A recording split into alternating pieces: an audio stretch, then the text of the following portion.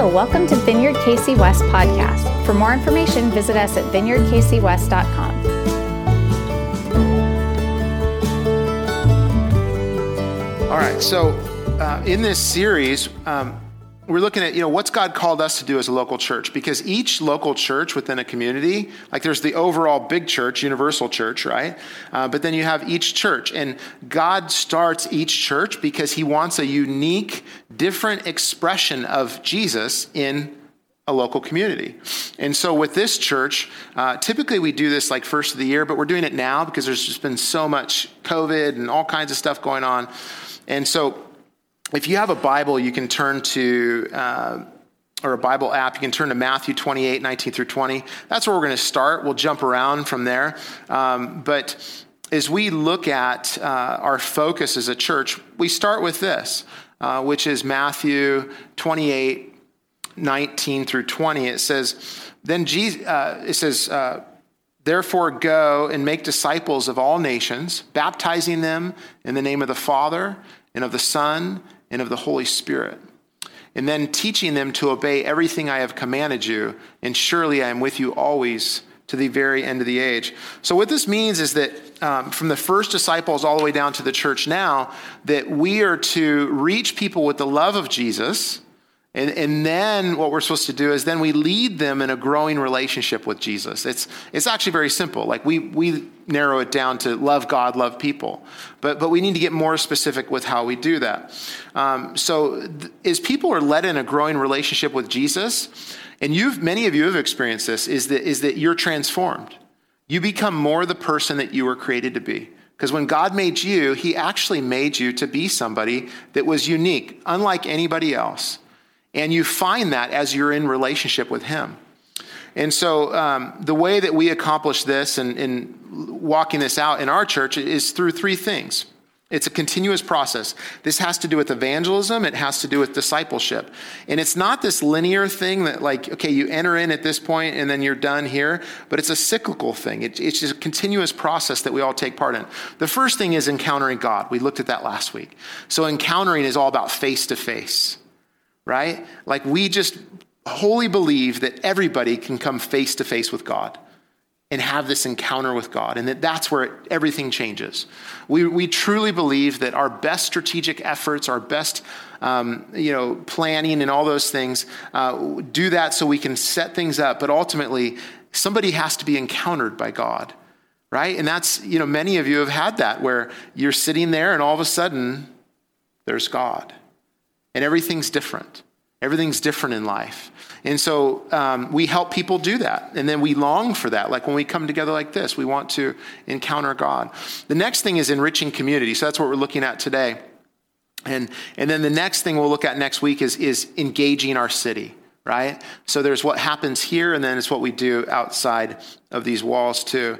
So those are the three areas of focus. When you look at enriching community, enrich means to improve or enhance or add value to. So if you enrich something, you add value to it. And so that's the attitude that we all want to take, is that as a part of this church, I add value to it. I participate in what's happening here. The word community means a unified body of individuals, a group of people with a common characteristic or interest in living together within a large city. Don't worry, we're not going to become a commune. Living together in the sense of living life and doing those things. But when I think of community, I typically will think back to an amazing interaction that I had at the 2003 Holiday Bowl in San Diego, California. And so I got free tickets to be able to go to the Holiday Bowl. And so it was the Texas Longhorns against the Washington State Cougars. And just two great teams. Longhorns were number 5 ranked. And so just incredible bowl game. And so I sat there, and my seats were on the Longhorn side.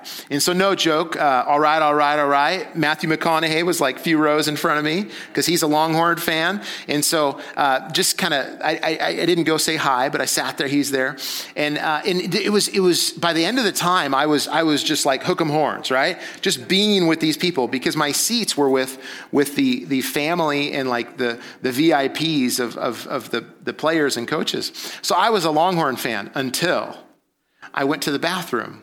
And then I went to the bathroom, and then all of a sudden I walked into the Washington State area, and man, those Cougar fans, they're just amazing. Like all of a sudden I don't know what their sign is, but I was a Cougar fan, okay? And then I wandered back to my seat, and then all of a sudden I was a Longhorn fan again, and in a part of it. And you say, boy, you're wishy-washy. No, it was just that you could taste it. You could taste the camaraderie. You could taste the community that they had together. And then when the Cougars upset them, and I went over to them and celebrated, because they won. But community is you may feel that, right? Like you may feel that with even with the church here or in your life, where you really try to be a part of community, and it's elusive. You really try, man, I just don't feel like I fit, or I don't feel like I'm a belong in that place. Michelle and I, my wife, we'll go to places sometimes, and we're excited for what's going on, and all of a sudden, like, yeah, we don't fit here. Why? Like, we're trying, but we just don't fit. You ever have those times? It can be elusive, where you're just like, man, this isn't right. And so community, though, the only way that you become a part of a community, the only way that you actually are in the community together is if you participate. It's just, you can't be a part of it without participating. Like those times where Michelle and I maybe went to a party and we just don't feel like we're a part of it, or a concert or whatever. Typically what we do is we sit back, we're like, yeah, we don't fit.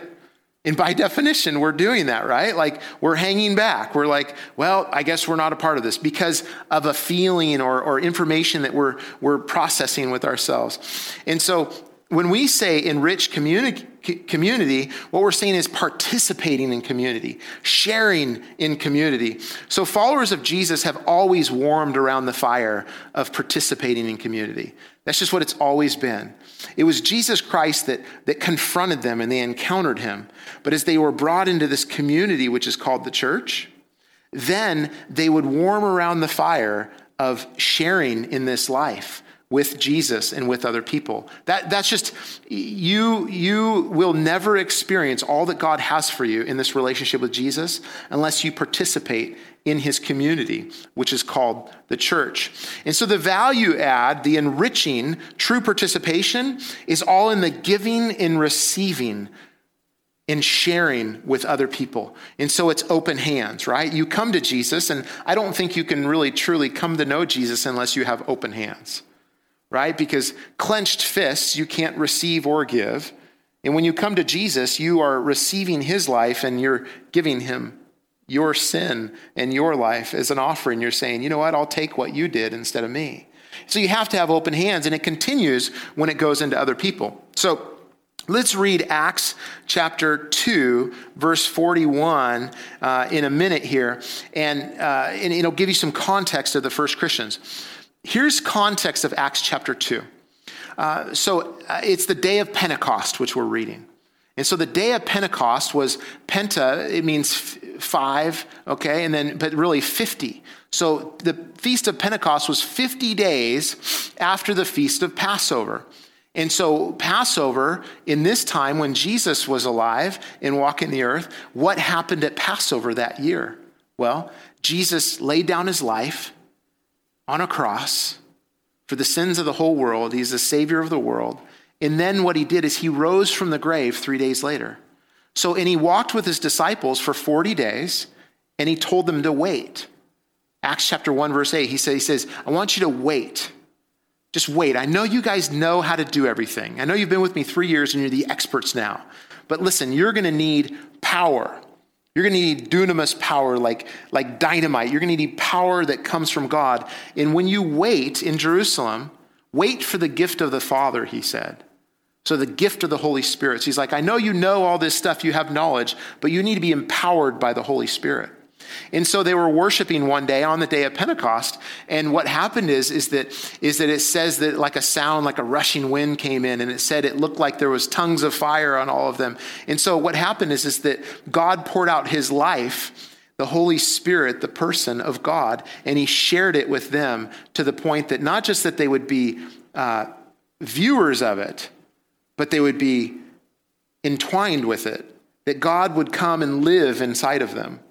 And that's how it's been for anybody that gives their life to Jesus since, is that you're filled with the Spirit of God. that God becomes your roommate. He actually he's not at a far off temple. You're now the temple of the Holy Spirit. And so this was like what some people call like the birth of the church, because you had some followers of Jesus, but now you have this thing called the church. And it happened through the Holy Spirit.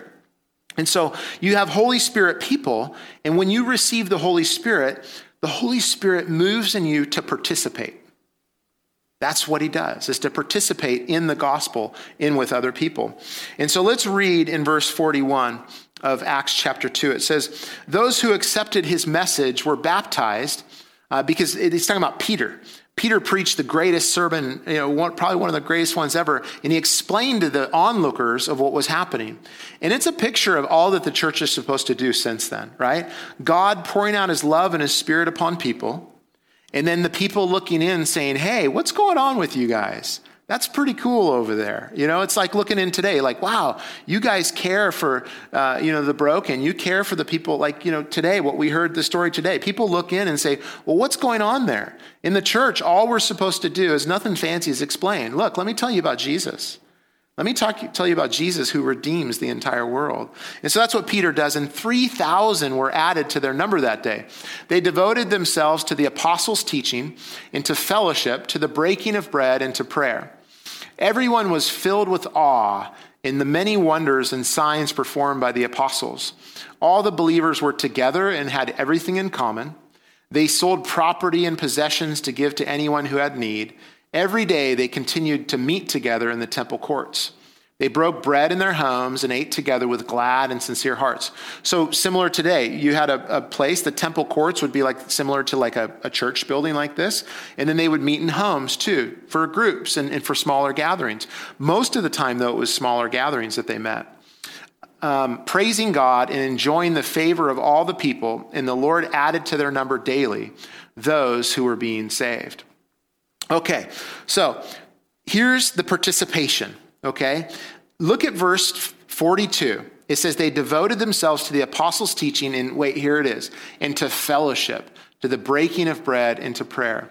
So this word fellowship is koinonia, okay? It's used 17 times in the New Testament. If you look at the NASB, if you want to nerd out, in the King James, it's 18. So there you go. Take that quarter. With a quarter, you can buy a cup of soup, okay? That's all it is, okay? But koinonia literally means participation or sharing. Participation or sharing. And so when you hear the word koinonia, it's never used in participation or sharing in any other way in the New Testament besides the gospel. So like that which has to do with Jesus Christ. And so here's the different places that it's used. It's used in participation or sharing with, giving to the poor. And these scriptures are listed on your outline. And if you're online, you can download it from our website too. So giving to the poor, okay, in Romans. It's participating, sharing with Jesus Christ. Several scriptures, 3 scriptures, participation or sharing with the blood and the body of Christ. Participation, sharing about do not be equally yoked. So in other words, hey, don't participate and share this way in a way that's you're unequally yoked. Participation and sharing with God's people. Giving to the church, sharing with other Christians, three scriptures, sharing with missionaries, talking about sharing with Paul as he was sent out, sharing in suffering, right? What a strange tribe we are. That Paul says, I want to know Christ, even sharing in his suffering, that I might know him that deep and that well. And then he talks about sharing in the faith, sharing with others, just like what I have. Hey, what I have is yours, and what you have is mine. And then he talks about sharing with the Father. So it's beautiful what we get to share. So here's the thing, though. The depth of a person's koinonia, or participation in sharing, is a good read on the depth of their relationship with the Holy Spirit. So if someone is kind of far off, like, it's somewhat of a good read. Like, where are they at with God currently? Like, are they receiving the life of God? Are they receiving what he has and he's giving to them? Or are they kind of keeping God standoffish? Because the Holy Spirit in you will drive you to be with other Christians. And I've seen it all over the world. We spent time going to Thailand and Scotland and all over Mexico and all over the United States. And as we go to these different places, I remember in Thailand, and we experienced different spirits in Thailand on the streets. And you'd meet people, and there was there was a language barrier. And so I couldn't speak the language. We even went up to this tribe, the Aka tribe. And so the Aka people, and they're the people, they wear all these big headdresses and just these big get-ups and all colorful. And we went up to this tribe where there was all these homes, and there was a few families that were Christians. And we went up there, and you could tell right away who the Christians were. Why? Because the Holy Spirit in them testified to the Holy Spirit in us. We couldn't speak any language whatsoever. And when we left there, what's great is I have this video, 2001. It's all grainy. It was at night, and it's in the middle of literally nowhere, this tribe. We had to drive hours to get there. And we shared the gospel. We shared in English, and then they translated it to, then a translator translated it to Thai, and then somebody translated it to Aka. And in the video, we talked about Lazarus being rose from the grave. And then all of a sudden in the video, we give, I'm pretty sure they knew what I was saying, but through all the translations, but it was do you want this life that you would rise like Lazarus, that you would receive eternal life? And you see in this video, it's like the green from these old videos. And all of a sudden you see these like dozens of hands of, yeah, that's what I want. And all it was is, yes, we translated language, but it was the Holy Spirit that was there working, that led us and did that. And so the Holy Spirit will always drive you to others, no matter where you are.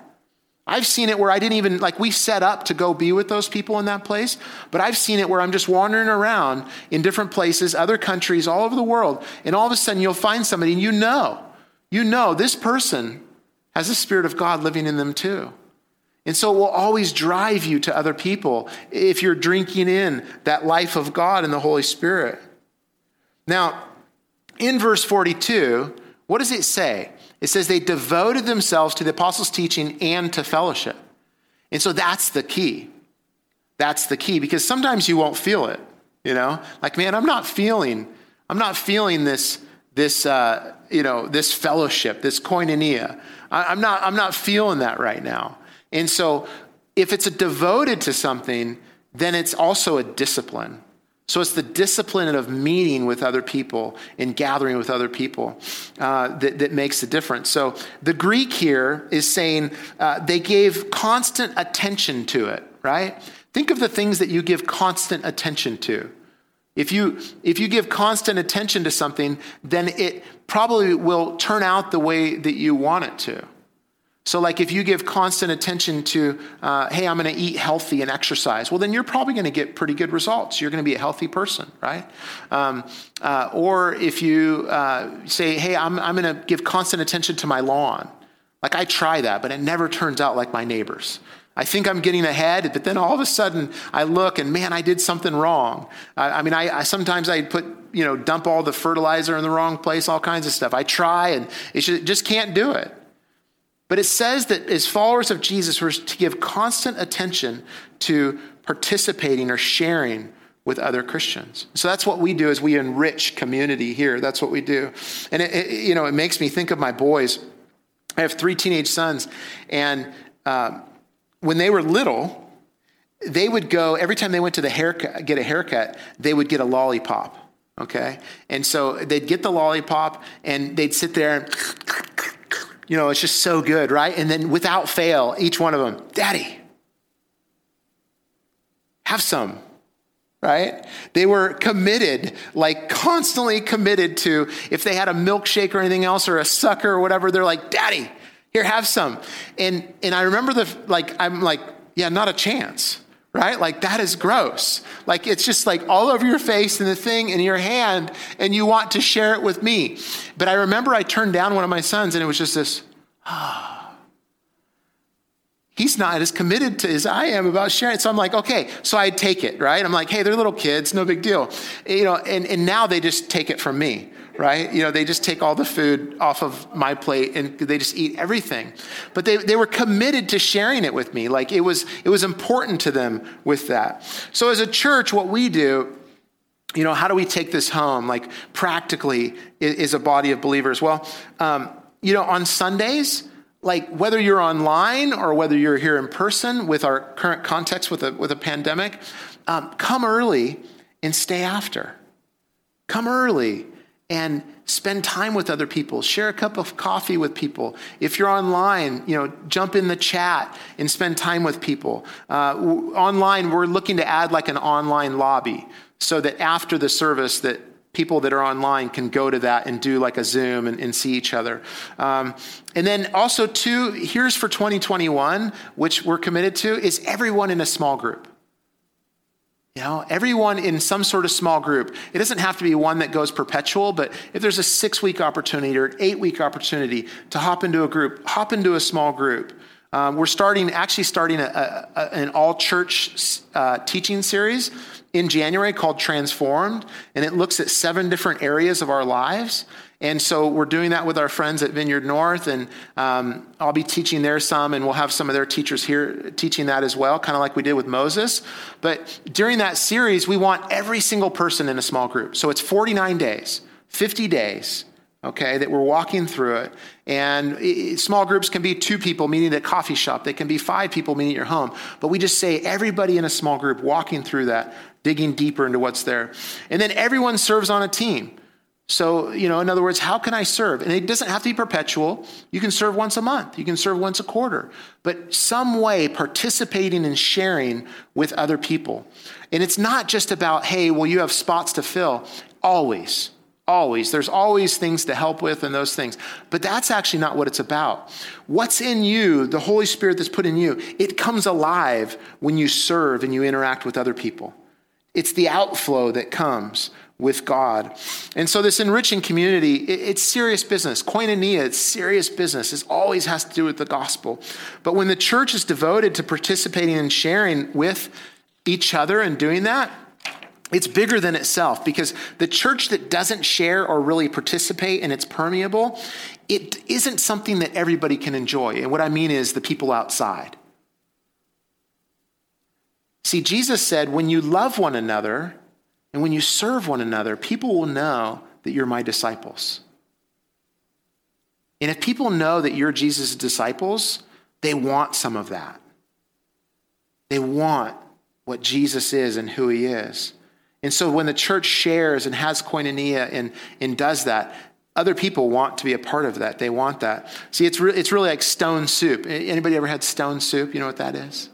Okay, yeah. And so it's really a European folk story that it came out of. And there was these hungry travelers that came to a village, and they convinced all of the people to bring a little something to put in the soup so that everyone could enjoy it together, sharing, participating.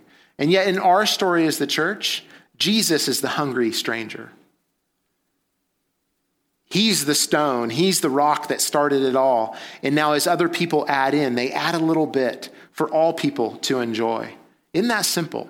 Isn't that simple that just people coming to Jesus with what he started, bringing my life, sharing it with other people, and beautiful things happen. Kids get adopted. Lives get changed. People get served. 17 families have a turkey meal that they couldn't afford, right? That's all that this is so we're enriching community, adding to it. Thanks for listening this week. If you're looking for ways to serve, give, or get connected, please visit vineyardkcwest.com.